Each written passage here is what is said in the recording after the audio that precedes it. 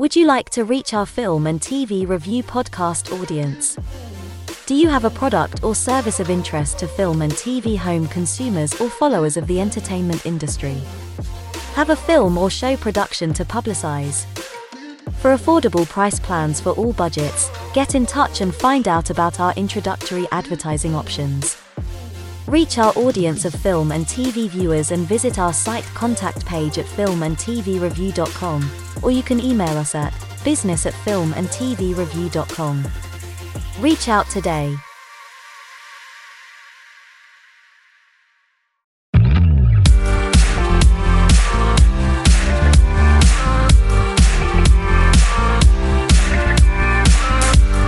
Welcome to filmandtvreview.com. Catch the latest film, TV and streamed show reviews every week.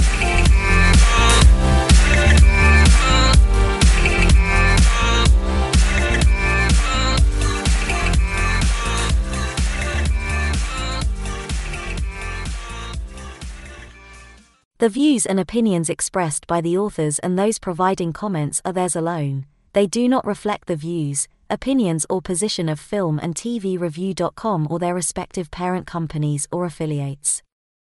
Filmandtvreview.com makes no representations as to accuracy, completeness, correctness, suitability, or validity of any information in this program and is for entertainment purposes only. Episodes may contain adult humor and language. For full terms and conditions, see filmandtvreview.com.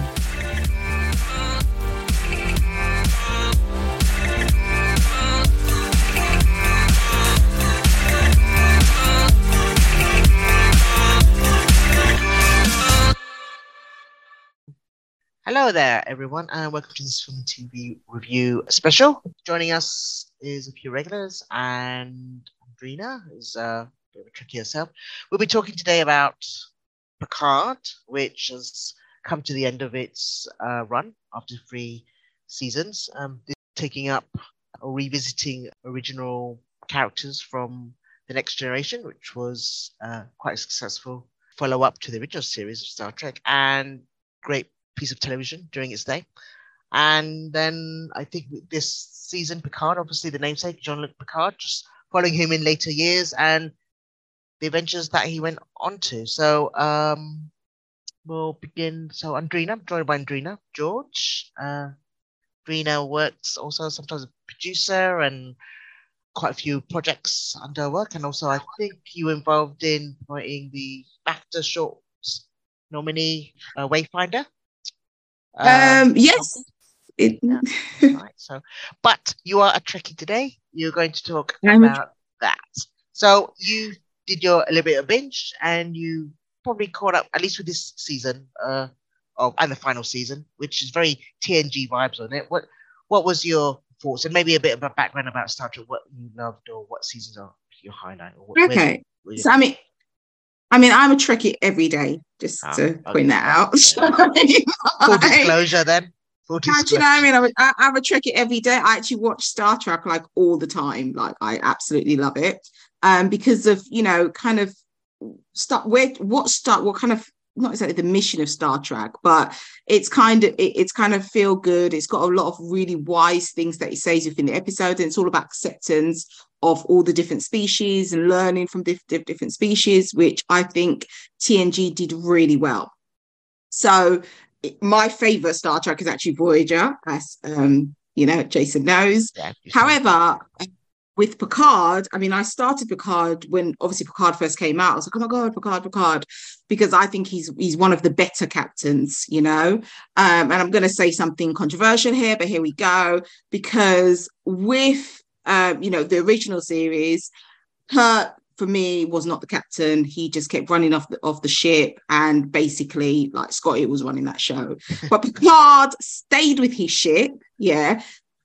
He was a true captain. I mean, obviously, my favorite captain is Janeway, because she had that mixture of Picard and also that kind of like daredevil situation.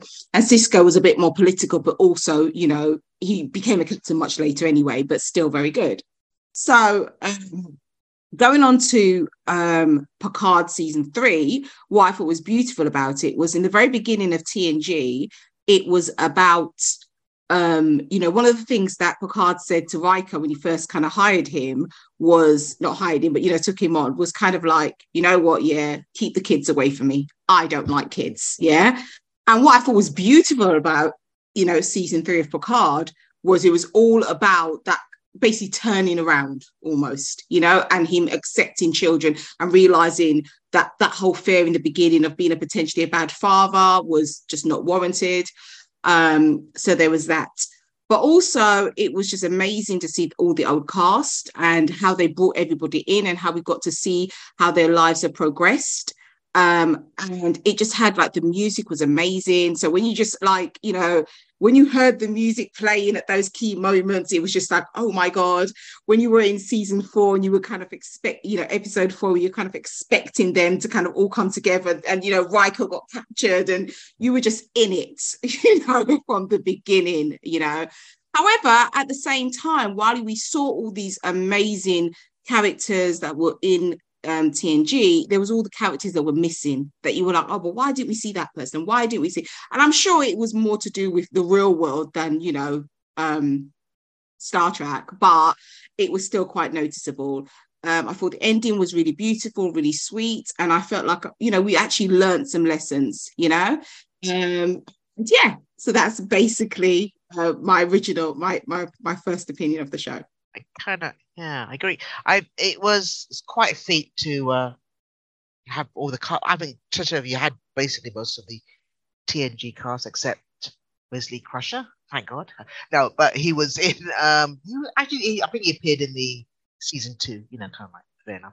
But it did remind me watching this season 3, which I can say you can almost watch by itself. I mean, seasons 1 and 2, it's very much, I think Patrick Stewart said he doesn't want to be in uniform. He doesn't want to revisit Star Trek really, but it seems things are more coalesced where it was a natural gravitating towards this, TNG cast coming back. It did remind me just beginning this season that it was a lot of hints to even the movies. It felt like, oh, is this going to be like the Wrath of Khan in space? Because you basically got a ship and a kind of a mobile, overpowered other spacecraft, and it's almost like dueling in space in a nebula, and you're thinking, well, the production values are nice, but you're thinking, oh, well, we already have the Wrath of Khan, but it then kind of dovetailed into almost like a classic Star Trek episode where they're kind of trapped in this nebula, but they have to actually think about how do you get out of it, and you have to think it through, look at the pattern, what's happening, and then you find out it's kind of like they're witnessing a birth of a new life, and it reminded me very much of a TNG episode where they're kind of like solving a problem. All the department heads are going around a table and just trying to figure this out, not guns blazing, which you had at the beginning, which was fine, but then it became, this is the show that harks back to that 7-year run, which was great, and a great villain. I think Amanda Plummer, starring as one of the secondary villains, is basically the Changelings, which a great. I think she was having a whale of a time there as a captain of a ship, as an arch nemesis on that ship anyway, and so it was. And she's a good actress in herself. More indie work she does, but she was having a good time. But these characters everyone had their little moment. You even had a return in some way of Data and Geordie, but also with a franchise like this, how do you introduce if you want a new generation? And they kind of weaved it in very well. I think Geordie's daughter, his real life daughter, playing that role, and Picard's son, as you said. For him, it was harks back to, Starfleet is my family, and I don't need any more. But it's like, hey, this is very much. I realized that, what I missed, and this is what some good acting by Patrick Stewart. Because sometimes in those previous seasons, he's a bit shaky. I mean, obviously he's 80 something, and you're thinking, oof, is he going to get to the end of this scene? Because you're almost fearful, thinking, oh my God, Stewart, just take it easy. But some great acting here, and really the full I think towards that final episode of the last two, it's like he's got that gravitas back, and when he's on board the ship, it's like, oh yeah, it's got this second gust of wind. Pretty good. Of course, the Borg returned in this, which was, spoilers, but at the end, it's this big arc, I guess, with him. So it had to be him, really. It had to be the Borg. But you feel like, we'll do this again. But I guess it had to be. But I gotta say, I for what I think Terry Tallis wrote this, who's the showrunner originally, but solely writing and directing some of these episodes. He definitely knows the character, how to treat legacy characters, and how to introduce some really new characters. And that is a great way of treating a legacy franchise like this. So I think it's been warmly received across the board. Did you appreciate the kind of, you had 7 and 9 obviously in this as well. So favorite from Voyager. So you were pretty much excited by that. What did you think, Andrina, of season 2 and season 1? Because I thought some of those were terrible, quite honestly. I think that, just coming back to what you were saying, what I thought was actually really good was actually it did start the next generation, the next exploration series. Because to be honest, obviously Star Trek has pretty much, although I enjoyed the one with the Quantum Leap guy, I understand why that wasn't as successful, but with the way they ended it, and also with Star Trek, the kind of the crash that was also Star Trek Discovery, with the way they ended it, you could see that becoming the new Star Trek that would actually work for the fans, basically. It's got 7 of 9 on it, who is that kind of risky captain that's going to trust her instinct, and it's got Raffi, who's been an amazing character in the Picard season. Even though the Picard wasn't as good, like season 1 and season 2, she was an amazing character, really immediately well liked, immediately well loved, flawed, but with such a great heart. And I think also the Starfleet thing kind of came around because, in the beginning of season 1 of Picard, Starfleet was definitely the enemy, the terrible people doing, making all the wrong calls and not sticking by what they stood for. But definitely with Picard almost changing his mind and supporting Starfleet, it took you down that road of, being a supporter and understanding why they are, as big as they are and that kind of stuff. But then I think, as we've always noticed with Star Trek, I mean, although the Federation is amazing, they are still an empire, and, we should never, ever forget that they're still an empire. They're still conquering. They're still kind of doing that kind of thing. Yeah. There was another thought I was having, which has completely escaped me now. So I'm going to hopefully let Andrew speak and give us his opinion of the show. Yes, Andrew. What did you think of Picard? You've seen all 3 seasons, so what did you think? Right. Okay. Well, there's a lot to take in. It's a whole big franchise. Yeah. And there's actually more on the way as far as the franchise goes. But as far as just season 3, just going some stuff that's already been touched on today, and other people have brought it out in other groups and other times, I think, in this group. And as that season 3 kind of feels almost like its own thing. I mean, it does nod back to things from the first 2 seasons with regards to data and other little things here. But aside from, I guess Rafi, you don't have as many of the regular Picard characters just from this show coming back this year.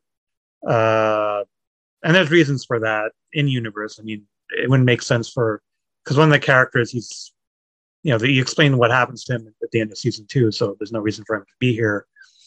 But on the other hand, it's sort of like one of the questions is, because there's the character played by Alison Pill, there's something that happens to her at the end of season 2, and it's like, well, why doesn't she factor into the events of season 3, especially given what happens in season 3? It would make sense for her to show up and do something, but she doesn't. And then there was the character of Elnor, the Romulan. Yeah, it was like he died off screen. I think he was on Excelsior, and then he's in the lift, I think, and of course the Borg attacked, and so for the new way of assimilating, and I think he's on board the Excelsior, and then that you can follow the map, and then it kind of like vanishes. It's just destroyed. So Oh, okay. Yeah, I know that happens to the Excelsior, but do they explain what happens to him specifically? I mean, is that something? Because I don't remember that being explained. No, I just yeah, But because you would think like Rafi of all people would say something, given that she was really close to him, as a colleague, and just like what happened to him, was but he doesn't yeah, mention. was she? Oh, but was I know Picard. That's why Picard said switch it off, switch it off. I guess that would explain that. But Rafi, wasn't she busy doing Tai Chi with Wolf or something? Maybe no one had actually told her. Yeah, like I said, Maybe it just feels like a little bit like its own almost thing. It's like that's I wouldn't call it a true. reboot, but it's different. Yeah. they did that a lot, where they basically mentioned a lot of people off camera, Yeah. and actually, I thought that was a really bad idea. It's like when at the end, they were like, "Oh, Guinan's giving us side eye," and you're just thinking, "Well, where's Guinan?" Captain Janeway. Well, where's Janeway? Do you know what I mean? And there was even obviously they brought in the kids and stuff. They brought LaForge's kids, but we also know about Paris and Balana's kid. There's, and even then, not even Paris and Balana's kid. What about Raika and Deanna's kid? Where is your daughter while you guys are running off on some kind of holiday? In some cases, I think it's a budget thing. Like I guess, like to bring back Whoopi Goldberg and to bring back. I mean, I don't know how much it would cost to bring back Kate Mulgrew, but I mean, she's on Star Trek Prodigy.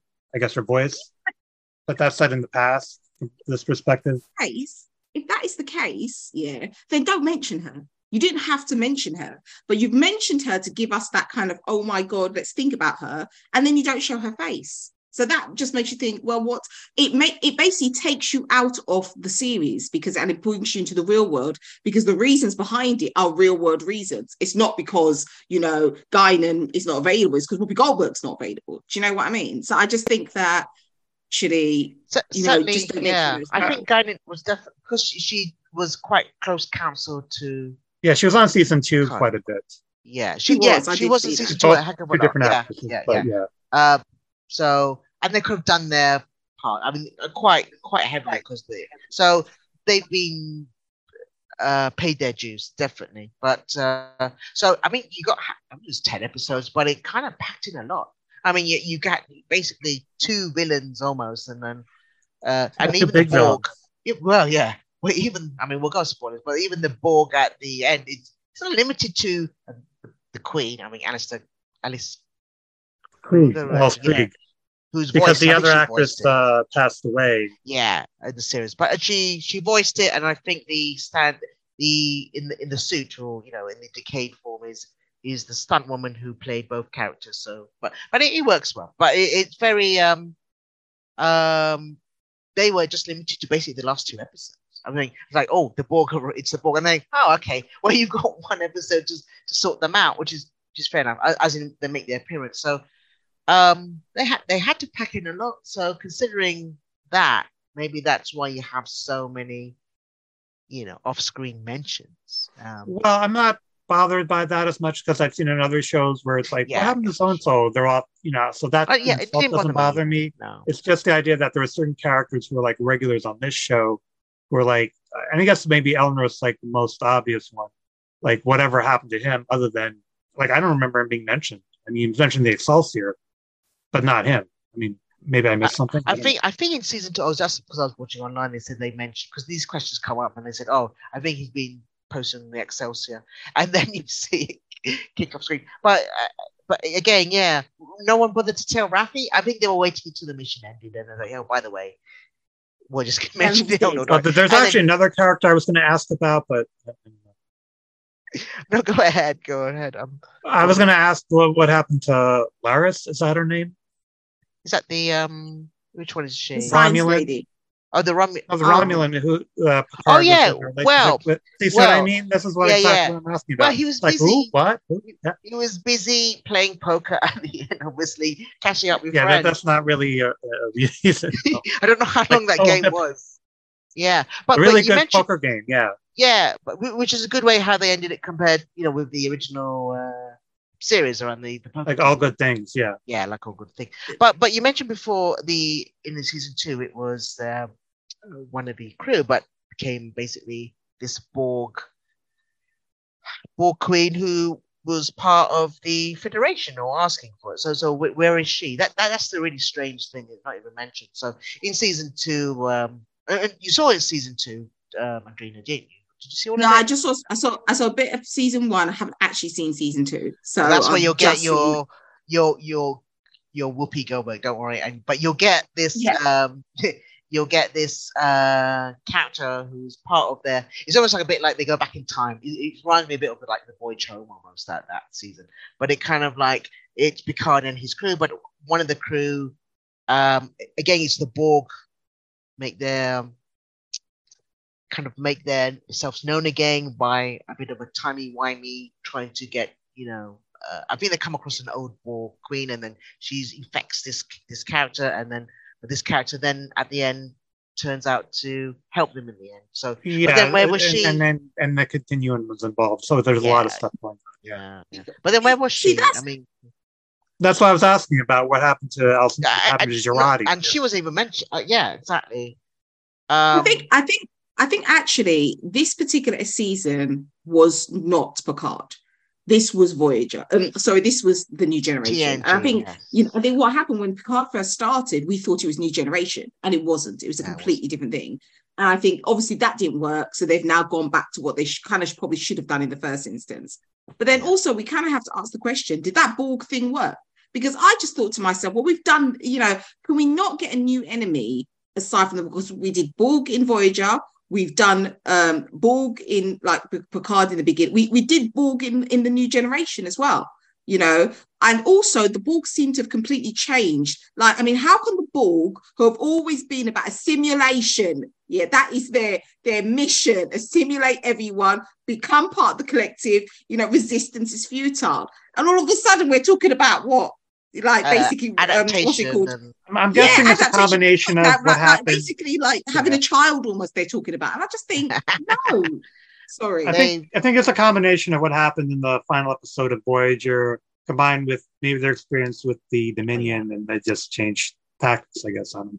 That's what those are different Borgs. Okay. I mean, don't like there are many different types of Borgs out here because those are Delta Quadrant Borgs, that Janeway essentially destroyed, but actually there's another load of Borg that Q introduced into the Alpha Quadrant in the very beginning of TNG because it's Q that caused all of this, and that's another thing. Is go on. Well, I thought it's just in TNG that he just sent the Enterprise to a different part of space and then sent them back. I didn't think it was necessarily that he was actually doing them a favor. He did. He sent them to different parts of space. He snapped his fingers but he alerted the Borg to their presence. That's what Q did because the Borg weren't aware of the Federation and all that stuff before. But when he did that, he is the one that created the Borg problem for the Alpha Quadrants.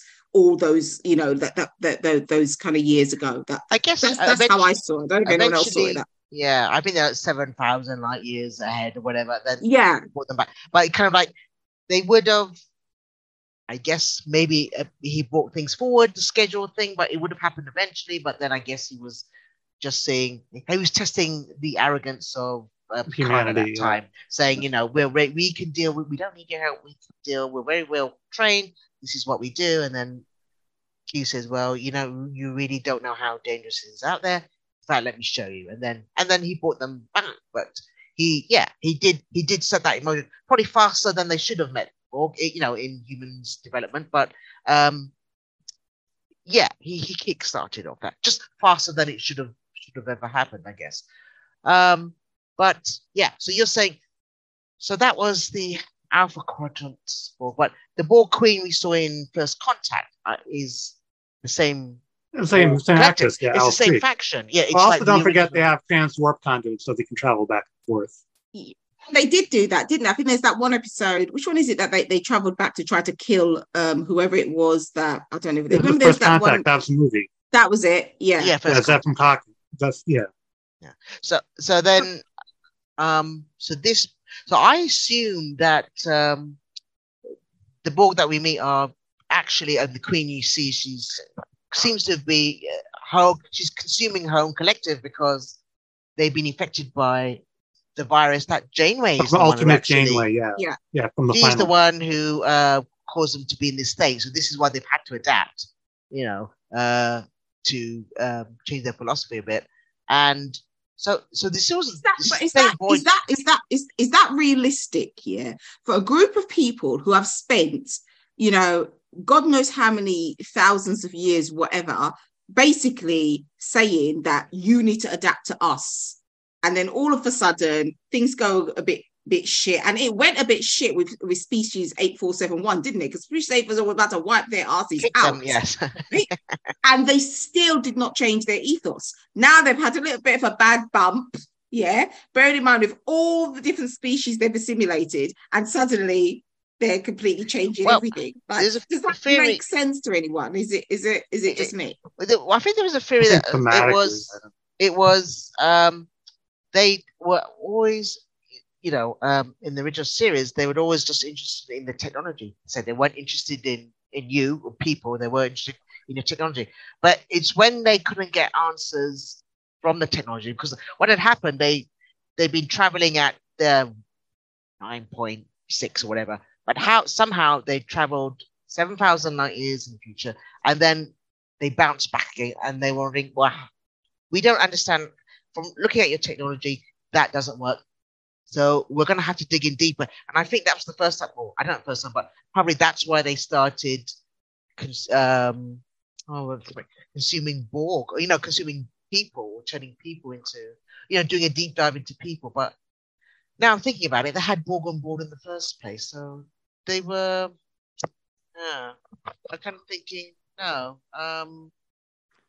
I think it's kind of like mind-blowing, especially when you consider that they were kind of using like a Borg type of technology on the Starfleet vessels, just how they got into trouble in this whole third season. But so don't they study the biology as well? Or they were simulating? You're right, they were simulating. They weren't really bothering to understand. But then I guess this is a bit of a conundrum, because they didn't know they were getting help from Q, that we'd better start changing how we do things, because once, twice, they seem to have evaded us, and we better look into their biology and maybe adapting by not only technology but biology, and not just assimilating but rather adapting. And maybe that's their fruit.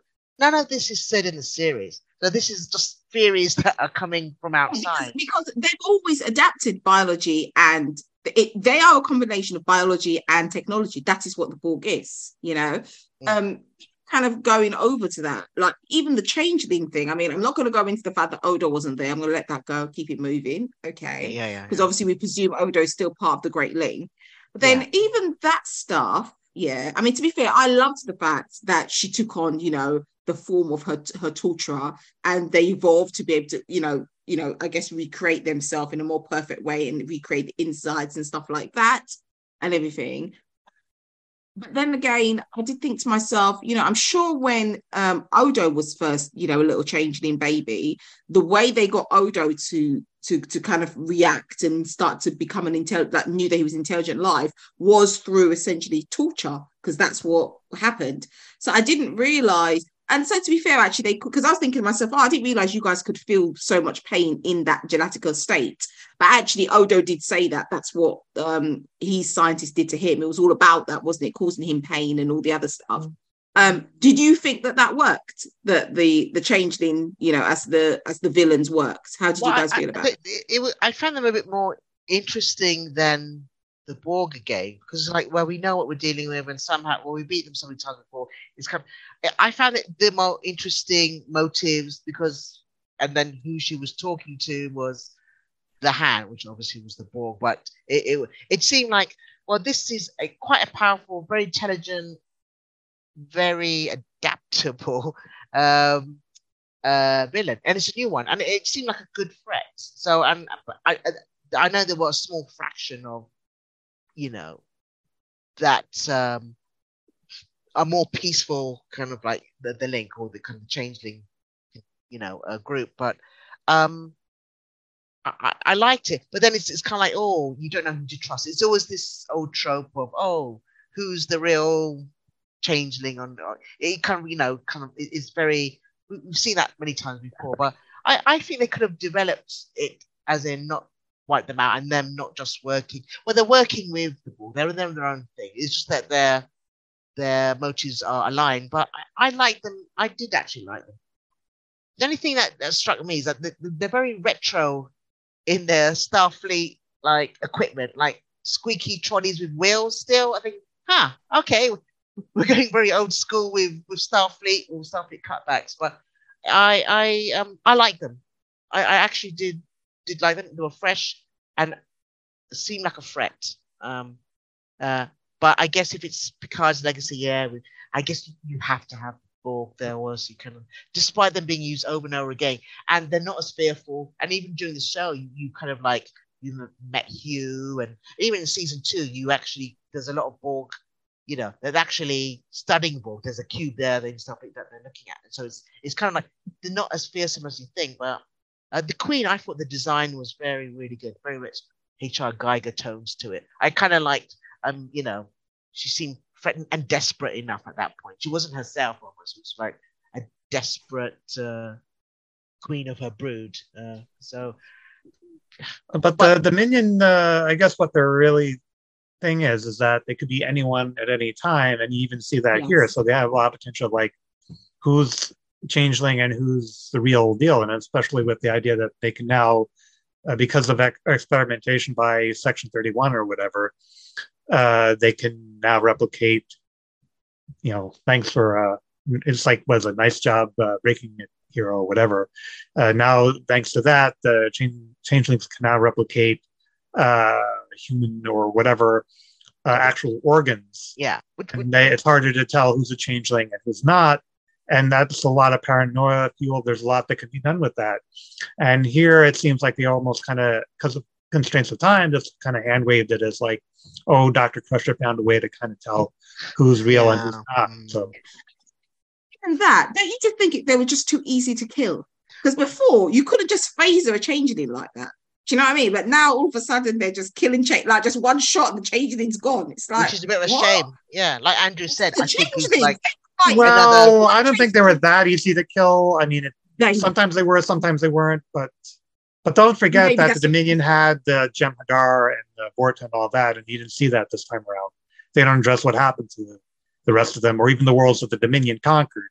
It's just sort of like changelings. But what about the worlds that the Dominion conquered, or all that stuff? To be fair, that is in a different galaxy. We're not seeing what's happening in the Delta Quadrant. They were in whatever, like, what's that? They're in a slightly different galaxy, because remember at that point we were traveling into the Gamma Quadrant, exactly. They were in the Gamma Quadrant. We were traveling into the Gamma Quadrant through the wormhole, and so I'm sure they're still conquering the Gamma Quadrant. The only reason they came here was because we alerted them to our presence when Cisco went over there, when that whole wormhole thing was created.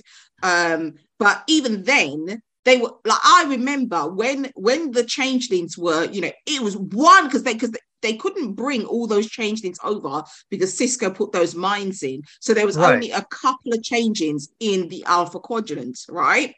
And basically one changeling, to kill one changeling would take the whole of the episode, because they had to, they couldn't just shoot them. I think there was something that destabilized them or something like that. And this one, it was just bam, and then they're just blowing up. And I just thought, well, they're your big bad. It was impressive leading up to that point when he says, well, how many do you think there are of us? There's like only 4, yeah. And there's only 4. You're thinking, that is... That could be like anyone at any time. Yeah, and formidable. It just took 4 of us to take it down, basically put the Federation in its knees. Thinking, that's more paranoia fuel. Like, it could be anyone. Sure.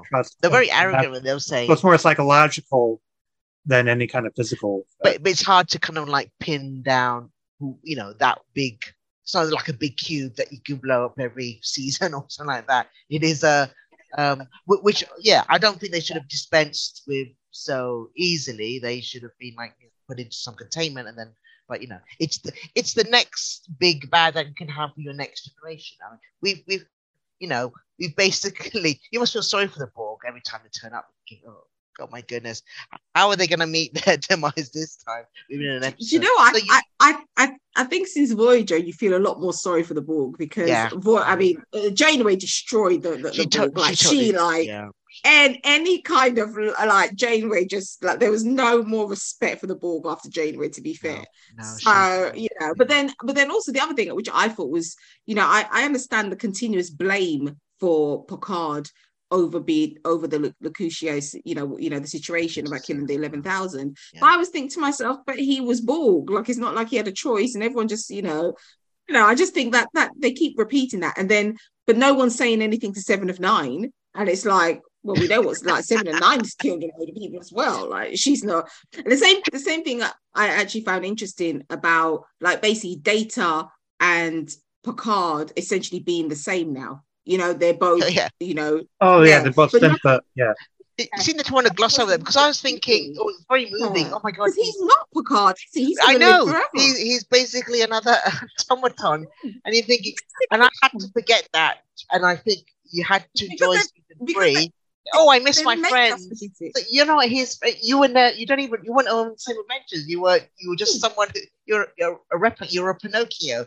You weren't on our adventures. He died, and so you had to forget that just for these moments to land, because there was a lot of scenes where a lot of close-ups were saying, "It's been an honor serving with you," or Riker saying, "Diana, I'm going on board," and you're thinking, okay, he's going to bite it, or they're not going to make it back. Oh God, Worf's not going to make it a good day to die.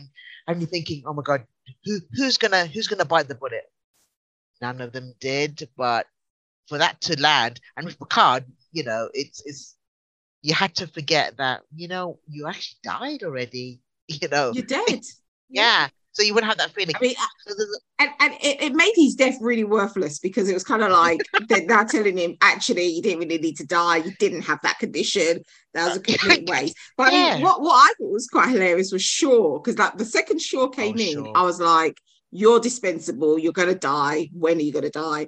To be fair, he lasted a long time, Yeah, and he's a major character this year, but just not major enough.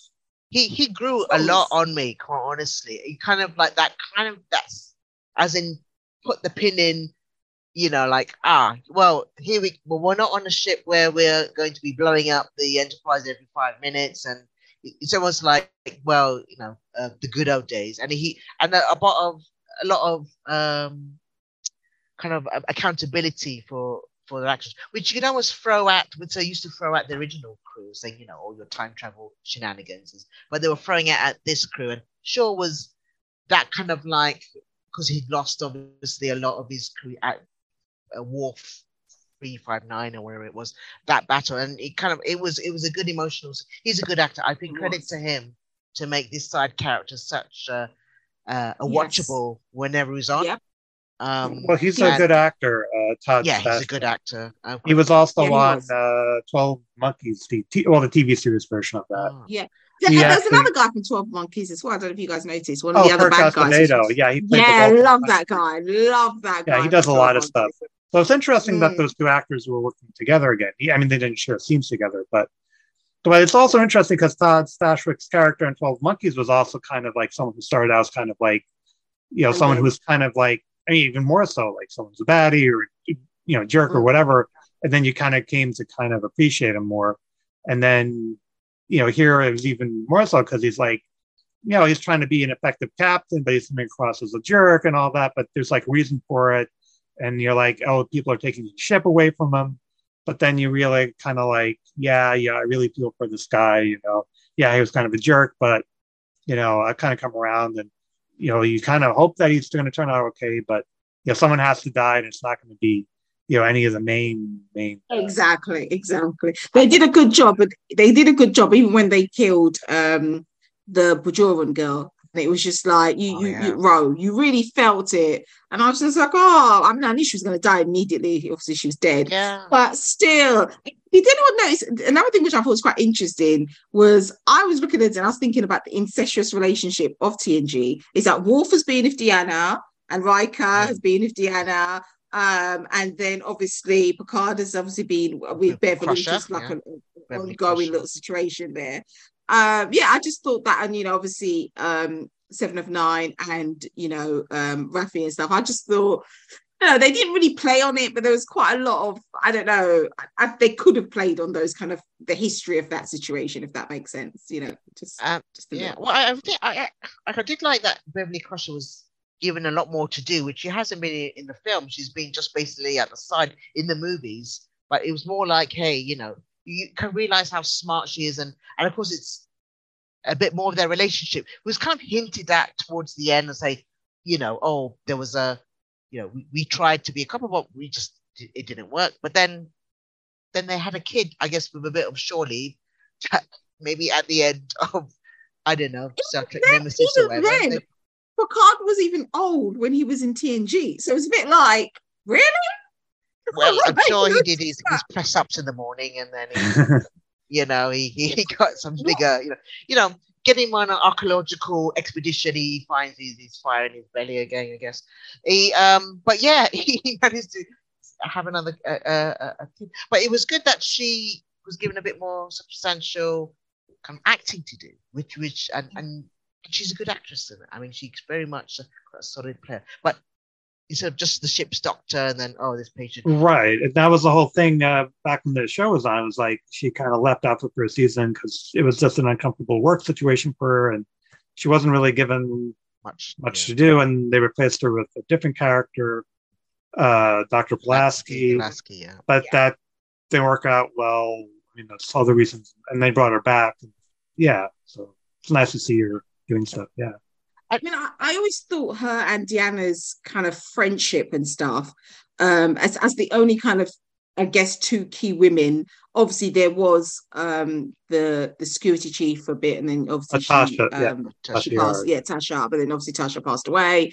So I think they made quite a lot of their friendship and their woman time and stuff. So I never really felt like she was sidelined too much, because there was always these kind of key moments between her and Deanna, and there was all these kind of love romances that them two had, and that kind of stuff. So I always felt that she was quite central, and also they always had that tension between her and Picard. So yeah, which also was another thing which was quite nice to see, that they eventually did get together and they created something beautiful. And I quite like the fact that, I don't know if anyone else noticed, it's like the recklessness, like the whole Picard recklessness thing was something that kind of Q brought to his attention, when it was like, if you weren't a reckless guy, you wouldn't have made it to captain.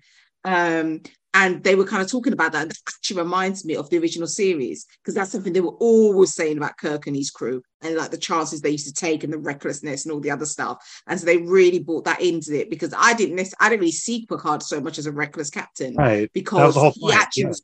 Yeah. So more like diplomatic. That's quite diplomatic. Exactly. But they were really playing on that. And I just thought they were really trying to give a nod to the original series, because that was a very key thing for the original series, was that Kirk was, crazy kind of situation. So I thought that was quite, I guess, because he hasn't got his, especially in seasons 1 and 2, he doesn't have he's not in charge of a big starship anymore, but he's kind of going off on his own emissions to whatever happens. So he could be a bit more reckless in the show. In the series, he was very, very sensible. I know he wanted to go off a lot more, but as it went on, he wanted to. But he was very much as it kind of drew a line in the sand of, we are not Kirk. We're not. I'm not Kirk. I will stand. I'll do the responsible thing, and which was a good. He played by the rules. Like he was very much. This is Starfleet thingy. This is what we do. That's kind of captain he was. That's what I was gonna say. It's like that was always very interesting, because they had Kirk reckless, Picard. He was a completely different type of captain. They had Jane, where he was in between Kirk and Picard, where most of the time she was about thinking rules, but sometimes Jane would just be like, going crazy and stuff. And then they had the politics of Cisco, and obviously the last captain. No, his name should not be named, if you know what I mean. Mr. Pine. Well, it's funny mentioning this, because they do actually do that on Strange New Worlds, sort of like the different styles between captains. And I don't know if you watch Strange New Worlds, but they actually touch on that the season finale for the first season. Like it's sort of like a what if episode, but instead of Marvel, it's Star Trek. So it's basically, I don't know if you've watched Strange New Worlds, so what I can say about it, but they basically do like a different captain styles between, well, Kirk and someone else, and Pike in this case. So they do touch on that. I'll just leave it at that. So it's interesting to that up. Who's you guys' favorite captain? I knew that question was coming. Andrew, I'll throw that to you first. Go for it, Andrew. I don't know. I mean, it's tough. I mean, he wasn't captain the whole time, but I do like, I guess maybe because I'm partial to DS9, I liked Cisco, but maybe that's because I like DS9 as a show. So DS9 is a like good show. It's my second favorite. I like the whole shades of gray type of thing where it's not just, Federation good and these guys bad. It's sort of like, that kind of, and Cisco kind of fit that. There were things that he did in that show that were sort of morally kind of, is that right thing to do?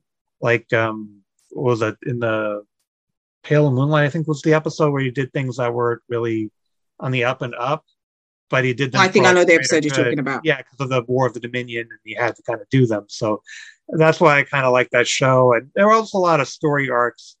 The show is maybe a little bit ahead of its time. Nowadays, most programs are kind of like, oh, there's this overall story arc, and what episode follows the next. It's not standalone episodes. DS9 was kind of a little bit ahead of that in terms of doing these like story arcs and some long story arcs instead of just being like standalone episodes and then maybe a cliffhanger or two here or there. So I guess I'm more partial to that, and that's maybe why I maybe partial to Cisco because of that. But the captains all have their pros and cons. The original series was more about, it was a different time in real life. And it was about the power trio. So it was like, why are they on the away team all the time? Shouldn't they be on the ship? It doesn't make sense, but you can't fault them for having what worked at the time. So I guess that's what it was. So, but again, that's what I'm partial to is I guess Cisco. So. Oh, Andrina, then it's Janeway, isn't it? You're just gonna say Janeway, aren't you? I'm going to say Janeway, but that's because she had the perfect balance. I mean, because she had the perfect balance of being somebody who was ethical and could be diplomatic, but also who would just throw caution to the wind and be like, you just didn't know what she was going to do. It would just be like, see, I'm going in. She just had that. So that's why I liked her. I just thought she was that kind of perfect. Like most of the time she was on the ship. And for me, being on the ship is very important. Okay. You can't say you're running the ship if you're not on the ship. Okay. And once in a while she'd do an away mission, which is fine. So I like that about her, basically. So yeah, that's Janeway for me. What about you, Jason? Yeah, I'm kind of split between. I mean, I do love that power trio, but because I think I'm more in. I know I'll give you who the best captain is, but I've got to say I do more enjoy that little dynamic between Spock, McCoy, and the council he kept, and Kirk. Right. It was always Kirk was listening between the logic of Spock and the heart of McCoy, and then he would make that third choice. So he had his counsel, but again, he just went on wherever there was a green skinned girl and an away mission, he would be down there. Ryan, yeah. But it was a different time, and it was just fun watching. That was Riker in it. That was basically Riker. Well, that was basically Riker. Well, initially, right. But then they kind of made his character a bit more fleshed out instead of just like a Kirk-esque character. He's actually got like a backstory and more to his characterization than just going after the women on to bring it home, I guess, about my favorite captain, I have to probably say, I mean, even though I really do love him, still I think the originals are my favorite. However, the best captain I think is Jean-Luc Picard for me. I think because who, sorry? Jean-Luc Picard. Picard's your favorite? Okay. I think it is because he was just doing a captain's job, as in every problem was like it's not the most exciting, but it was, a roundtable conference where they were dealing with probably real problems, relatively speaking, as in, or how do we get around this anomaly, or how do we get out of this trap, or negotiating, diplomacy. So he kept a bigger council when in the decision making in the loop. He had his counselor, the doctor, the engineering, security, Riker. He basically would have that ready room or that round conference room, and it was how you make a very big decision, and it wasn't done lightly. He stayed with the ship. Because he was the least exciting almost personality of a captain, he was the best captain for me, because I think because of his diplomacy, and it seemed more to what a captain would have to be in that time or in that circumstances for me, in that exploration scene. He's not my favorite captain, but he is the best captain for real. Yeah, the best captain. Because of the fact that he, exactly as you've said, he is the captain that did things the way that they were meant to be done, you know. And after 4 seasons of Kirk doing whatever he wanted to do, you know, it's a breath of, it's a little bit like, okay, cool, this is how it's meant to be done, basically. But yeah, so he definitely had that, basically. So yeah. And he was very like torn in particular that moral question of the week, to go a bit more deeper, as in what is the right thing to do. And then even he would say, you know, what the rules we have in place, I've got to question, you know, our prime directive. I've got to question what actually we're doing. I don't think our policies are. You can see almost as the series went on, he started questioning more, you know, of maybe in different circumstances, in different parts of the galaxy, our rules are really lacking. And I think one of those standout episodes is when they were trying data. I was on trial because they wanted basically a Measure of a Man, Measure of a Man, and basically it's him making a case for what are the policy of where the direction we're going. I don't like the direction that it's going. Where if you want to make Data who we see as an individual, you want to make a whole race of them, then what are you making? Then you're making a race in a service sector, and that's basically like slavery again. So, and this is Federation really just going straight. So he'd had to. So you can see it's all philosophy of what the institution is working with, and the decisions he made, and you could see an evolution in his character for sure. Where he's more by the book and very straight laced, then become his own man. So as the best, not my favorite, but definitely, I think for me, best captain, the best captain, and you get to like him in the end. Yeah, you do like him. I think that question of what is a man or what makes a human was also posed even by Janeway when it came to the EMH. We had that. The hologram. Yes. And funnily enough, we actually had that same episode of an entity in space actually was also in Voyager as well, which that's kind of what that reminded me of. But coming back to Picard now, another episode which I thought was quite interesting of him as a person was the episode which because we kind of came full circle with Wesley, but in the very beginning it was that entity. I don't know if you guys remember, the entity was like maybe like the 4th episode or something, and the entity came and the entity was able to kind of change, like basically what you thought could be created in reality really quickly. I think he was the traveler, exactly. And the traveler said, yes, and the traveler was like, we're interested in Wesley because basically he could be us in the future. And then a man that didn't like children put that kid onto the bridge in order to almost fulfill his destiny. And I thought that was just quite interesting that he did that, because you didn't expect him to be that guy, because he was so stand up and so doing the right way, and he bent for destiny of all things. So yeah, I always thought that was quite interesting. So yeah, I mean, what I could touch upon also. I mean, what did you think of the films? Just overall, of course, the series ended, TNG, and it finished in a really nice way. I kind of feel this season 3 is basically the sequel to All Good Things. That series end. The film is kind of like it's here where the characters started in the film. They kind of like Picard now becoming a bit more like Kirk, quite honestly, and bare chested, taking on the Borg, single-handedly losing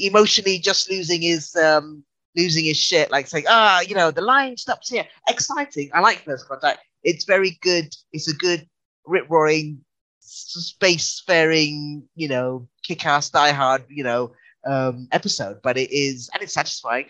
But the characters are totally, it's a different philosophy that you could have grown up with if where the next generation were. They were kind of, let's consider the pros and cons, and then we'll make a decision. And it was like that. And that was a bit, I mean, with the films, you kind of feel it all went, very much. Well, I will say this is that, if nothing else, the Picard series and then other things in the Star Trek franchise have kind of given, maybe it's too strong a way to put it, but Star Trek Nemesis has been kind of given its due in hindsight. Like, it's still not, necessarily the best film, but in terms of like what happens in terms of the franchise as a whole and how important that film is, it's been kind of given its due. It's like when it came out, it's sort of like this film's kind of like, but it's been kind of given its due in terms of like, the whole canon and the whole franchise in terms of like development of Picard. Picard regards to Data and Picard regards to the Romulans. Like why does he feel so bad? What happens to Romulans happens. It's because of stuff that happens at the end of Nemesis. Because he suddenly feels like hopeful that like, well, that combined with other things that happened earlier. But the idea of like, we can help the Romulans and get them to be closer to the Federation, and then Romulus gets destroyed, and it's like, guess not. So, but it's been given kind of its due. On the other hand, something like Insurrection wasn't necessarily the worst necessarily, but it's sort of like, it doesn't really do much. It's sort of like an episode, that 2-hour episode that doesn't really mean much in terms of like the whole franchise. You kind of skip it almost, if not for the whole Riker and Troy getting back together. But other than that, it's sort of like it doesn't really do a whole lot. I think there are a couple of nods to it in Picard, but other than that, it's not really like the most significant in terms of like the franchise. So that's just something I've noticed. Andrina, the films, or did you? Do you know what? I saw all the films, and I think I liked the one which I forget which one it was now. I liked the one with, I think the one with the Romulan, the one you guys mentioned, and also I liked the one strange one with the whale. Where the whale one where Star Trek 4. That's the that actually got a shout out on the card. Yeah, exactly. I love that. They see the ship, the bounty. Yeah, and I generally prefer. Actually, fun enough, I love Kirk's films. Kirk, like those films. Those ones, I just thought, man, like that film wise, they did it. If that makes sense, they really did it. They felt like proper films, as in proper. Yeah. They made it to the upgrade of as in a great standalone films or series and. Some good character work in there. The TNG films, kind of a mixed bag. I mean, like I said, I like. Yeah. But I gotta say, Picard, this beginning season, it felt like, this is good. It felt like Wrath of Khan vibes to me. Quite honestly, it felt like there's a big ship. We're gonna go after it, and then they get stuck in this kind of like submarine drama around the nebula, and you're thinking, are we doing this? And we thought, okay, it's nice, but. We kind of done it. Fair enough if you're going to go out like this, but then it just completely did a pivot to conclude it where, they parted ways, and then you had this entity that they discovered along the way, and it's like, this. So it kind of like, we're on TNG territory, but good TNG territory. So overall, it just basically arched over movies, series, characters. For this show in 10 episodes, I think it course corrected a heck of a lot in the previous 2 seasons, or forgot about them and gave them a great send off. Quite honestly, I mean, when you see that ship come out, it was maybe a bit fan servicey, but you can almost say it's like, well, they know they're fans, and I think, like, how do you get the Enterprise D or whatever out of space or why we use it again? But it's beautiful scenes, though.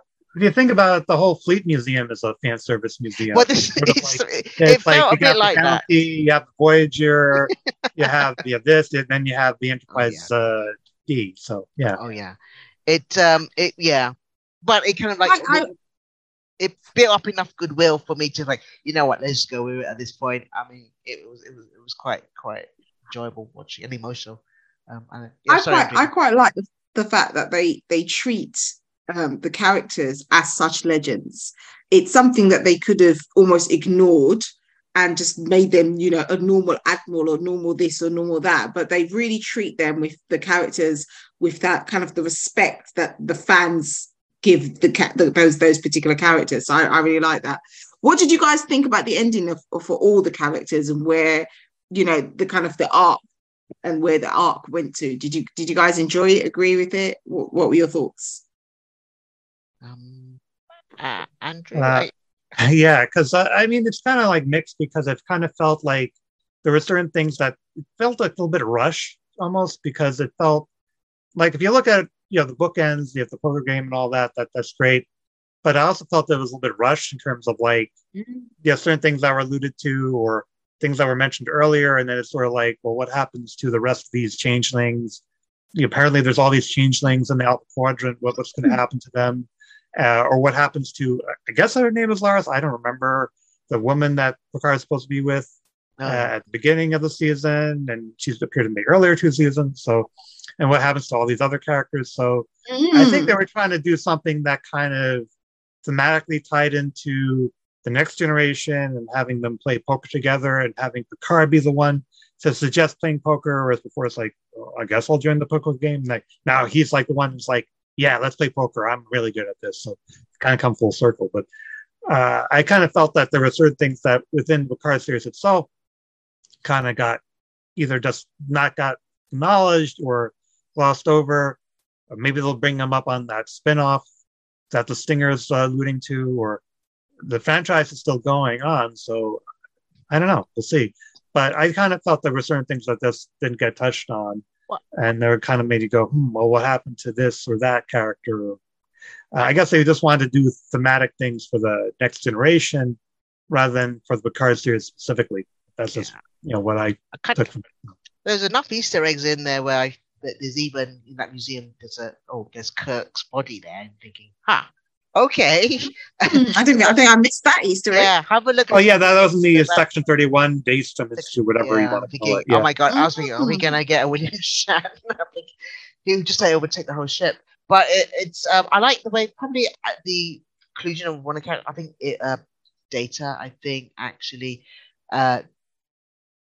reached quite more of a satisfying end here, because I think you'll see, I think it's in season 1, or you haven't seen it, Andrina, but Data does make an appearance there, and his history, and even season 2, I think, in a way. And it's dealt with in his own way. I won't spoil it for you. Well, Brent Spiner likes to appear these as much as he wants. As much as he wants. It doesn't always have to be the same character. Just have to put Brent Spiner in there somewhere. Exactly. I mean, he's so many characters. That's what's so funny. Like, do you know what I mean? He plays, he's Law, he's Sung, like he's Data. He's this song, he's that song. He's different members of the Sung family. It was good. It kind of like ultimately, because there is a bit of a journey in seasons 1 and 2, but here is kind of we have this. It's not a cheat either, because it's not really Data. It's a version or the backup version or whatever it is. But also it is Law as well, and they kind of find a resolution with that in that body. And then you kind of Data has now almost evolved where he has a bit of Law and a bit of that, and he has that he can experience. And it was like. You always think, oh, is it going to come out really awkward because we know how Data is and it's going to be too cheesy? But it played it really down the middle really well and very engaging. And I just like the place he's been left at. He's kind of like reached his almost humor, but not quite, but then he never will. But it's just as close enough as he can. So it's great. Geordie, I'm glad he's back probably at the museum and just looking after the Enterprise Dean's where he belongs. He's happy. Riker, well, I like Dana Troy actually did something useful at the end of 7 or 8 years, or whatever it is, as in she kind of found where the crew was on the Borg. It was kind of which I must say that climax had a bit of Return of the Jedi kind of vibe to it. But they're going through the Borg cube. It's kind of like them going through the Death Star 2.0. Yeah, wow, how is that ship so maneuverable? But I gotta say, this series did do a little of its homework, as in when you things instead of coming out the blue, they do hint to why this could happen. There was a bit with how comes Picard can still listen or detect the Borg even though he had implants out, and they explain it really well here because they changed their biology, which explains what happened in First Contact. Said, "Oh, I can hear the Borg," but it's like, well, how come you didn't have anything left of you? But you know. I like their plan. I like their plan, changing the DNA. Is it the end of the Borg? You are talking about where our characters end up. So the Borg, I don't know. I guess they'll be back in some form. I'm sure. It's not the last of it. They're just, Riker and Janet Troy. Did they go back? I guess they're more closer than they were because they had a different son and they just retired. Well, they have a daughter, so yeah, their son died. So they could carry on making pizzas. Who we never saw, and she wasn't really mentioned. But she appeared in the first season. Yeah, she appeared in the first season, but this third season, and she wasn't. So that's my point. She wasn't that old in that first season. She was like 10 or 12. So I'm just sitting there thinking, where's the child? Who's babysitting the child? Like, I don't. Well, they've got food replicators there and pizza. I'm sure she'll be fine for. I'm sure she's fine. Exactly. But, a holodeck or whatever. Yeah. What do you guys think of Worf being so badass? He's Worf. But he's not, because he's find inner peace. So he's like a new improved Worf, because he's not just trying to be, he's trying to find inner peace. He's meditating. He's doing stuff. He's not just. He was a bit like comedy relief for me, honestly. He wasn't that warrior part is gone, but he probably just come up with the greatest, one-liners. It's like he's, even when he goes on saying, peace and meditation, and then he says, we're going to be off on a freezer mission, and then Mike says, do you even hear yourself talking? And when he's picking up the sword, he said, my God, this is so heavy. But I think he was quite a source of the bit of the comic relief there, which was great. Wolf himself, I think he's kind of like, it's almost like a retiree, but didn't have that much to do as in character-wise, as in there was no arc to it, but he had some great lines, but more of a comic relief in this season, I think, with Wolf. But I'm glad he was there, but he's like his story's already been told in the series itself, I was just kind of curious about what he is in terms of like his job title or whatever, because he said something about being an intelligence officer. So is he, because he was working, I guess, for Roe. So is he part of Section 30, or is it some other thing with Starfleet? Because there's Starfleet intelligence, and then there's Section 31. So is there I guess there's a difference. He was part of the Klingon, warriors or something. I thought like his son was part of the Klingons. He was working for Roe. Yeah, he seems to be working for things, but that's also a surprise to me because I thought he'd moved from Starfleet and was with the Klingons now at the end of Deep Space Nine. That's what I thought. About 20 years earlier. Yeah, but I don't know why I kind of expect him to still be with the Klingons. But after 20 years, a long time ago. I guess he doesn't. Maybe he's not like the typical Klingon, though. That's I was going to say, probably doesn't go down. Brought up by humans. All right, fair enough. I guess it doesn't go, when he's talking about peace and meditation, it doesn't go really down well when you're eating your gak around with the other Klingons saying, why you find another table. Yeah. Quite honestly. You got to get the gak must be live. Yes, it's always, He's probably vegetarian. I always love whereas everyone seems to have Klingon opera. So it's like, all you seem to listen to is Klingon opera. but he does say House of Martok, so I guess he was close with that family from the DS9. So there's that. DS9, yeah. But in terms of what he's doing, I think it seemed like he was part of Starfleet intelligence, which I guess I'm confused as to what is that versus Section 31, or is that necessarily? I guess those are different things. I don't know. Two separate things, actually. I think there's intelligence and there's basically like the Telnar, the Romulans. They've got the Telnar, whatever you call the Telnar Shore or whatever. Yeah, the codes. Yeah, and then they've got the other secret intelligence agency, and even us. We've got you got the FBI and you've got the CIA. You've got to have more than one secret. Well, one is domestic, agency. One is international. So, but I guess I'm trying to think where that works here. Is I guess it also. The reason I keep bringing up Section 31 is because that's going to be one of the next things. The one with Michelle Yeoh's, whoever she's playing. That's going to be like a direct-to-streaming movie. Yeah, I think it'll be a movie now. Section 31. Yeah. So that's why I keep mentioning that. So I mean, the Federation is, and I mean, ultimately where the Federation is now, it kind of feels like very Empire-ish, especially when they they're not all good. They have like their dark side with the Section 31 and the Daystrom experiments. Deep Space Nine was very key in revealing that Federation is an empire. Because I think, initially the way they sold it to us, where they were this big loving community and, whatever. And Deep Space Nine, you really saw, no, they are an empire. They are not conquering as such, but pretty much. But they want to continue to become bigger, exactly, and all the other stuff. They are an empire, simple. So actually, I think when you saw Deep Space Nine, I didn't think so badly of the changelings and the Dominion, because it was just another empire. There was the Dominion Empire, there's the Romanian Empire, the Klingon Empire. Everybody wants an empire. So here we are. A lot of shades of grey in that series, as you said. I mean, they did kind of poke at that though, because there was a scene with like Quark and Garrick on DS9 where they're having like root beer, and it's like they're talking about root beer first, but then it's like, this is like the revelation is that they're like, oh, root beer starts out tasting sweet, but then it eventually gets under you and you start getting addicted to it. And Garrick's like, oh, just like the Federation. It's like, are we talking about root beer or are we talking about the Federation? It's like, it's like, we're your friends, we come in peace.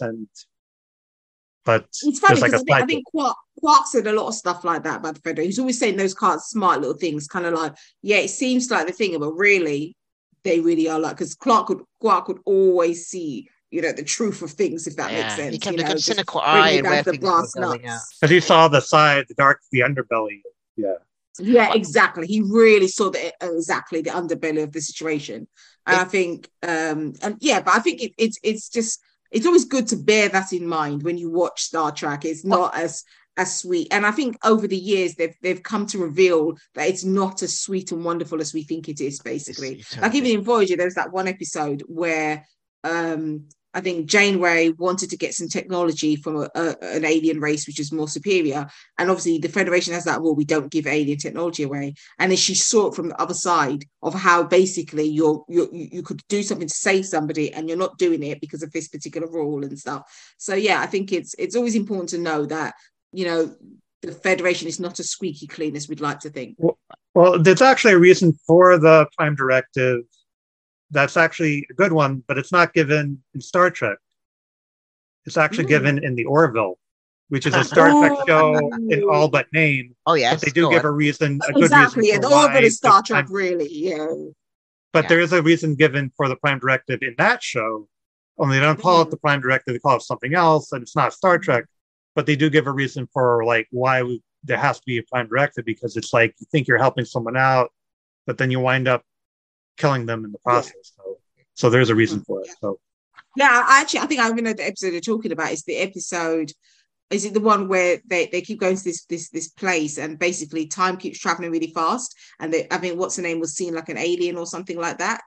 Is that the episode you're talking about, possibly? I think it's a final episode or something where there's like this one character who appeared earlier in the show, and then she comes back and she wants to help her people, but then it's like, well, we can't help you.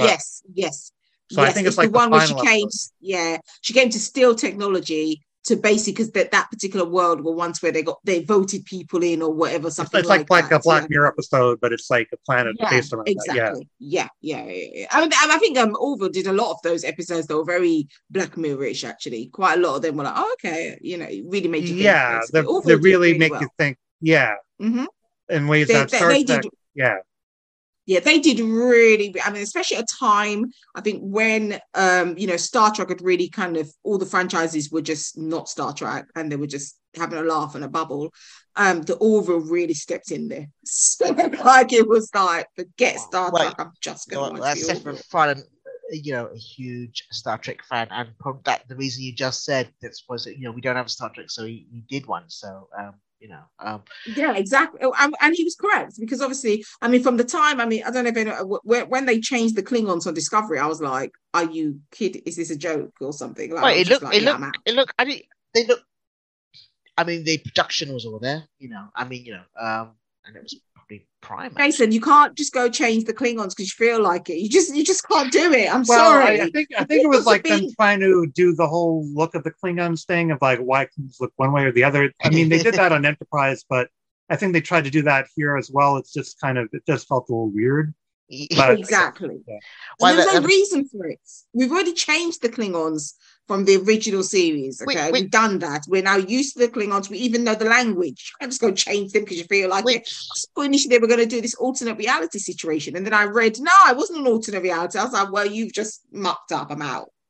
which kind of like why how you deal with these big long running franchises when you've got this an established fan base, but then you want to appeal to a new one, where instead of jettisoning the old value system that you think belongs to another generation, let's go after let's make it our own. There's no need to do that when you can actually, if you can write well enough, weave both in, which basically happened with this show. As you said, respecting the original characters, not like do you know other what it is? franchises, and When working you with new generation. when you start working with a franchise, and it's often the mistake a lot of TV series make,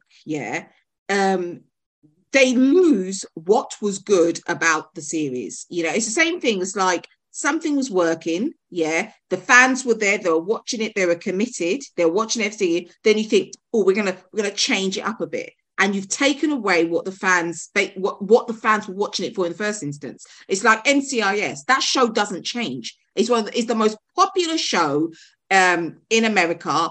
Time and time again, it's in the top 10. It is not moving. It sticks to its formula because it knows that's what they want to see. You know, same thing with Supernatural, on for 15 years because they did not deviate from the formula that the fans liked. If you take on a franchise, you need to. That's all. Yeah. What? That's a whole other subject. Yeah. We'll come to that. But if you take on a franchise, you cannot just, I want new. I want to, get the 15 to 18-year-old. You can't change it up. If you want to do that, do a different show. But you can't take an old franchise, change it up dramatically, and expect it to work, because it will not. Because the old fans will reject it, and you probably won't even get the new fans anyway, because essentially it's a different show. So there's that. But I'm going to be quite nice and let Andrew speak now. Well, it reminds me of another. I'm not going to get into Supernatural because that's a whole other topic for a whole other meetup. Was it Supernatural you were talking about? Supernatural or a different show? Well, no, it sounded like you were saying about Supernatural that they kind of kept the same format for 15 years. They actually didn't.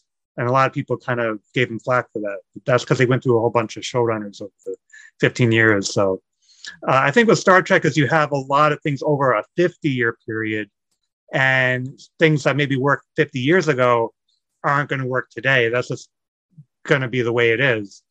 It's common sense, yeah. On the other hand, there are certain things in the general sense that they are doing that people don't realize that they're doing. And they're kind of like, oh, this is not Star Trek. Why are you doing this? And it's like, well, it is Star Trek. You're just not realizing it, because Star Trek has always been about, diversity and doing things and thinking outside the box. And also when you look at Strange New Worlds, there's actually a character there who was actually on the original series, but only in a couple episodes. And they brought him back, and it's like, why is the Doctor, why is the Doctor why is this? It's like, no, it's actually the Doctor who appeared in a couple episodes in the original series, played by a different actor, obviously, because it was 50 years ago in real life. So it's just, but it's always been about doing things that, about challenging, ways of thinking, and that people need to realize that that's the way that Star Trek is. It's not just about being the same or doing things like the norm. It's about, being more accepting of other people and other ways of thinking and other races and other cultures and other that's Star Trek. And that's what makes Star Trek Star Trek. So it is about doing things that are the same kind of way, but in terms of concept and in terms of what the franchise is about. And it's not just about doing things this way constantly. But at the same time, there's actually certain things that they are doing. I think it's more the continuity issue. I think that's what I think people are trying to. I was going to say that. I think it has to keep within its own internal logic, even if it's over 50 Exactly. Years. You can't change the law. You can't change your own law. And, do you know what I mean? Like, you cannot change your own law. You have to, like, if you're saying the sky's red, then the sky is red. You can't just make it pink one day. That's just not how this goes. Or if you're going to change it, Right? then keep to some. And I think Yeah. that's what Star Trek differs, let's say, from other franchises. The good episodes or the good films explain their logic why this is working, or they Yes. put the new explanation in, which I think they did within Picard. How they biologically change a Borg victim, and that's how even without implants you can still detect them. These little details, when you pay attention to the details, they pay dividends with this show, especially the fan base with Star Trek specifically. I think. To be fair, even season 1, which I originally watched season 1 when season 1 first came out, and I was like, and I watched like the beginning of it, and I was like, this is not Star Trek, I'm out. But actually, when I was kind of thinking, right, let me watch, season 1, season 2, season 3, so I can prepare for this, this moment here. I actually enjoyed season 1. Like, actually, I thought it was quite good. So I don't know if that's because I had kind of, removed myself from thinking it was. I don't know. But season 1 of which one? Which one? Sorry? So you said season 1 of Picard. Picard season 1. Season 1 Picard. Okay. Yeah, I actually enjoyed it. And I was surprised, but I did. And I'm actually, when I I'm going to watch season 1, I'm going to watch season 2 as well, because I thought they did well. And I also, that whole android question, I just think is actually really interesting. The whole, especially the way that our world is going, and stuff. And I do appreciate what you're saying about the fact that Star Trek has always been about diversity and things like that. And I think even just looking about that, how do we think that Picard 3 handled diversity? I kind of think. You mean like in universe or in terms of real life? Are you talking about Klingon diversity? No, in terms of within the universe, I guess. Within the universe, it's because it becomes such a non-issue. It doesn't even come as a talking point. It's just like this natural assumption. Even like, say, there was a lot of flack at the time, but in the original series, you'd see a little passing shot of one of a male member in a dress, and you're thinking, why is he? But in the show itself, they don't even mention it. It's just a passing image, and it's not even talked about. Geordie LaForge, I think the race wasn't even an issue. It was more like he's blind. With the visor? It's like it was more like disability than how that is. Initially, when the Next Generation came out, he was like, this is very very PC show. But then it's with the character writing and the advantages of the advantages of having a visor and the spectrum you can look at, and it's like it took its time, but I think it wasn't anything you dwell on too much because it's such a non-issue at that point.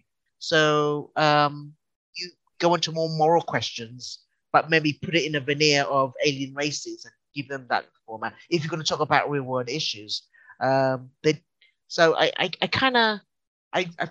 TNG's treated it well. Original series treated it quite well as well. Despite being in the 60s, it knew the world. I mean, Gene Roddenberry knew the world. We're going to be so far ahead in that point. There's no point even talking about it it's not our problems, as it were. But they'd put those problems on the planet that they're visiting of the week, but put it in the guise of different aliens or half of them. Yeah, there's actually something that he touches on. Well, it's not so much diversity per se, but it's the idea of was this the right thing to do in terms of introducing the virus that infected the Great Link? I mean, that was, again, Section 31, but the idea that this was an organization that was basically part of the Federation, and was that a good idea for them to do that? And, again, was that within the ideals of the Federation? Or was that within my personal ideal as Jean-Luc Picard or Picard the Synth, whatever you want to call him? But it does something that he brings up. It's not really addressed again too much because they have so much else thing going on, and Vladek and the rest of them take over the ship, and a whole bunch of other things happen. But it is something that it's introduced, and I thought they would follow up on it within this season at least. I mean, but they didn't really follow up on it too much because I guess they had too many other things to deal with, taking the ship back and all that. But the idea of, is the Federation above doing certain things like infecting this whole race with this virus, killing them off? At what point do we draw the line and say, we're not going to go past this boundary, even if it means potentially our own survival? What are we surviving for? So it does bring up certain points. I just wish they maybe followed up on that. So, Andrina, what do you think? We'll pose a question back to you. What's your kind of like take on? I was thinking specifically about Picard. I think Star Trek's always done well with those kind of moral questions, actually, in terms of not so much necessarily how they've handled it, or how the Federation have handled it, but definitely in terms of putting it into our minds, the question, like, should you kill a whole race just to save yourselves, kind of situation. So I think they've already done well in that. I think with Deep Space Nine, Sisko not being a captain, I felt that was a bit of a thing. And I think when I was watching this Picard, I thought, I actually wanted to look at it from a diversity perspective, and I just thought, are the diverse characters as ahead as the other characters? And that's kind of one of the questions I kind of thought. But then I was looking, I was like, okay, so Tuvok was a commander, now he's a captain. Okay, that makes sense, because Riker was a commander and Riker's also a captain. So I guess it was okay. But I think just because Worf, I didn't really know what Worf's title was. I just felt because there was no, maybe, I think the last time we saw Geordie was a captain, because I remember there was a time he was in the Voyager and he was a captain then. And I just thought, nobody was an admiral, just things like that. But I'm not sure if that was... I think Worf may have been captain of the Enterprise E for a time, I think. Who was captain of the Enterprise? No, I think Worf may have been captain of the Enterprise E for a time, because when they mentioned something about the Enterprise E getting destroyed or something bad happening to it, everyone looks at Worf and it's like, it wasn't my fault. Wasn't my fault, like yeah. Okay, I might have missed that. But even then, we're now on admiral stages. Do you know what I mean? Like Picard's an admiral, Janeway's an admiral. Should Sisko not be an admiral now? Maybe Sisko became. He went to the. He's not going to stay there forever. He's got his woman waiting for him to come back. You mean the wormhole? He's with the wormhole alien. He went to the wormhole, but he's not going to stay in the wormhole forever. He's got to come. It's been 20. How many years is it? He's not going to come back from the wormhole. He's got a woman waiting for him. But his body died or something when he was fighting Dukat, and then he became part of. He said that he's not really alive, but he's with the wormhole prophets, whatever. Sure, but I expect him to come back from that situation and live a normal. I don't know. Well, that's in real life. I think Avery Brooks is retired or something. Maybe. I'm sure that's what. But we could have had a mention of him. Yeah. Should have been. He was the first black captain in the end. Do you know what I mean? We could just have had a mention. Oh yeah, I would think it'd be great if he could come back. But I think Avery Brooks is retired or something. Maybe. And it's funny you mentioned all this, because when people were sort of theorizing what was going on as the season was progressing, they were thinking maybe the big bad is going to be, you have to change things, yeah, but the one that they're talking to is going to be the Pa Wraiths, and then it turns out to be the Borg. Not the Pa Wraiths. People were disappointed by that, but it's that would have been quite interesting as well. Actually. I think the Borg have more of a direct connection to Picard, and I think that's why they went that way rather than the Pa Wraiths, because then it's who are the Pa Wraiths? We're not dealing with Bajorans here. They make sense if you're dealing with Bajor, but I think from a thematic perspective, that's why they went with the Borg rather than anyone else, including the Pa Wraiths. I guess they're too tied to Bajor, but again, this is just all theories. It is a series called Picard at the end of the day, so it had to be. Yeah, it's not Star Trek Bajor. Yeah, and also, the enemy. My only thing about the Borg is the fact that we can't. The Borg seems to be the ultimate big bad, even though Janeway did kick their asses. But I think they had to go for the Borg anyway because of Picard's history. They had to close that off basically for him not to be so afraid anymore. And there was just so much that happened. That thing still haunts him. So it really had to really close that circle. From all that blame that he's experienced from, that one time they took him over and everything.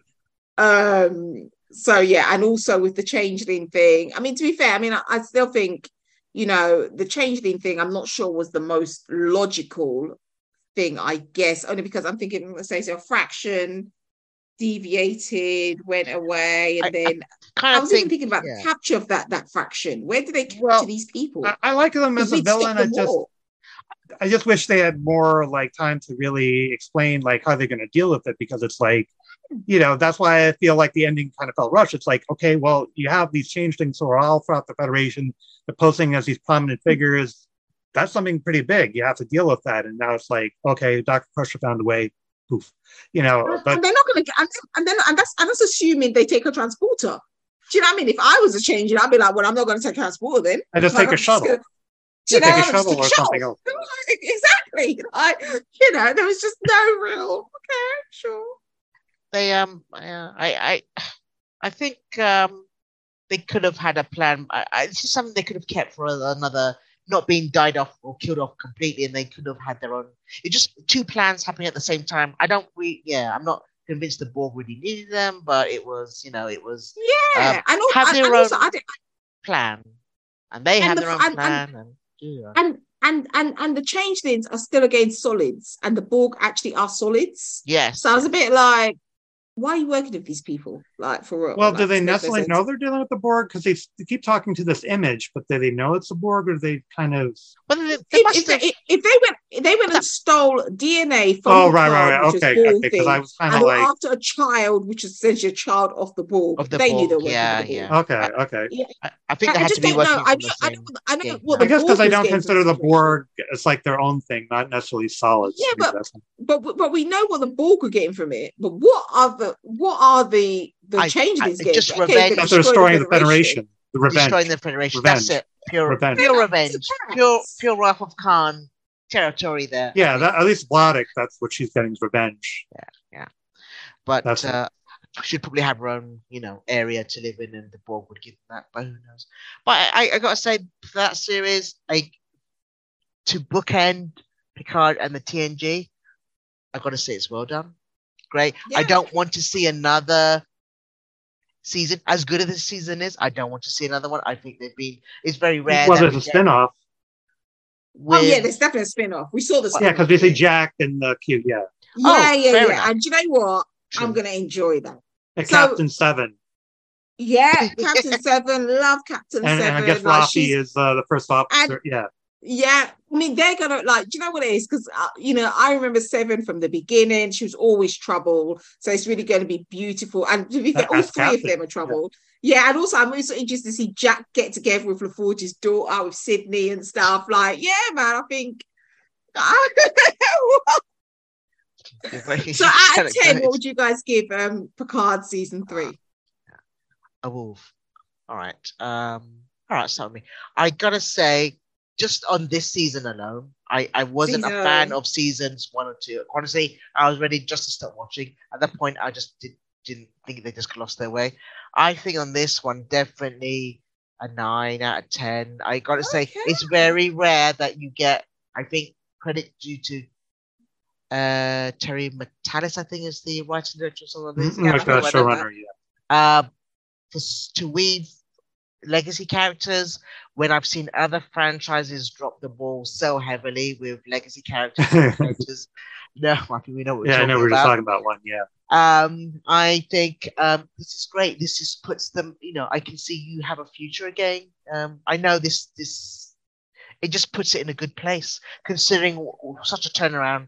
I think they basically rectified a lot of errors, observed a lot of things that had to be observed, put it in a place that you think, hey, this is Star Trek again. And I think that's been missing a lot as a recognizable entity. So, yeah, definitely high 9s, a 9 point something out of 10 for me. Nice. Andrew? It's kind of tough because I feel like the ending was kind of rushed, and I felt like a lot of the season was pretty good, and I liked a lot where it was going. I just feel like the ending was kind of rushed, so maybe like a 7.5, maybe. Like if like they had a more of a complete ending, then I would have probably given it higher. But the parts that worked very well, but I just felt like they rushed little things. Maybe they'll address it on the spinoff. I don't know. We'll see. 7.5. Andrina, your score. I'm curious. I'd give it an 8 because I agree they did really well with the characters. But I think I give it an 8 just because some of the inconsistencies for me, just things that posed questions for me that I like, no, you should like don't put it in if you're gonna, those kind of things. But other than that, I really enjoyed it. Yeah. And I was rooting for them, and the music alone was just like the old Star Trek music that just got you going.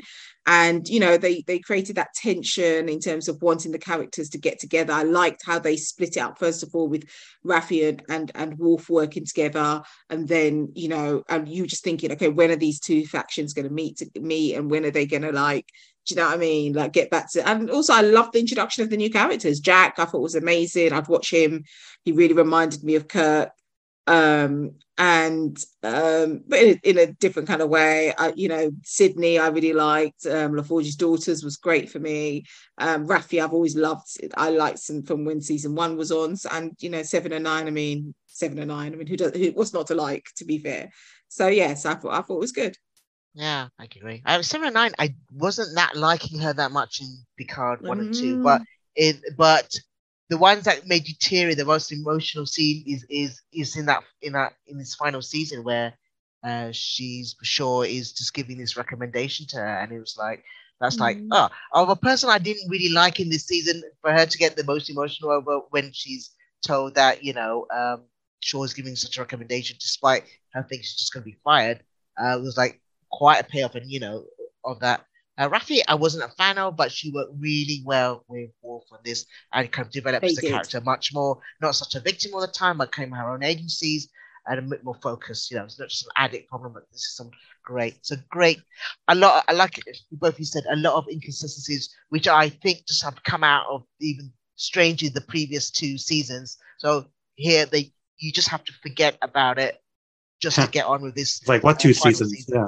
Yeah. I honestly. Just like, if you're going to watch Picard, and you like the TNG, just start with season 3 and end with season 3, and you'll love it. And some great feels. And you can say fan service, you can always say customer service with the Enterprise getting on that deck, and it's kind of like just, there's some things just give you a good gooey feeling. Despite how they get there, it is, a great send-off as any cast can get on, quite honestly. And that's it. I think we all kind of funny enjoyed this season, so that's great. And I think we'll end it there. Thank you, Andrew. Yeah. Thank you, Andrina. Thank you. It was great to talk to you guys. Oh, great to talk to you. Yeah, this is cool. Yeah. Thank you for joining me, and we'll see you next time. Thanks. Bye. See you soon. We hope you enjoyed this film and TVReview.com episode. Catch the latest film and TV reviews, together with regular episode content from the world of film and TV every week. See you soon. Would you like to reach our film and TV review podcast audience? Do you have a product or service of interest to film and TV home consumers or followers of the entertainment industry? Have a film or show production to publicize? For affordable price plans for all budgets, get in touch and find out about our introductory advertising options. Reach our audience of film and TV viewers and visit our site contact page at filmandtvreview.com, or you can email us at business@filmandtvreview.com. Reach out today.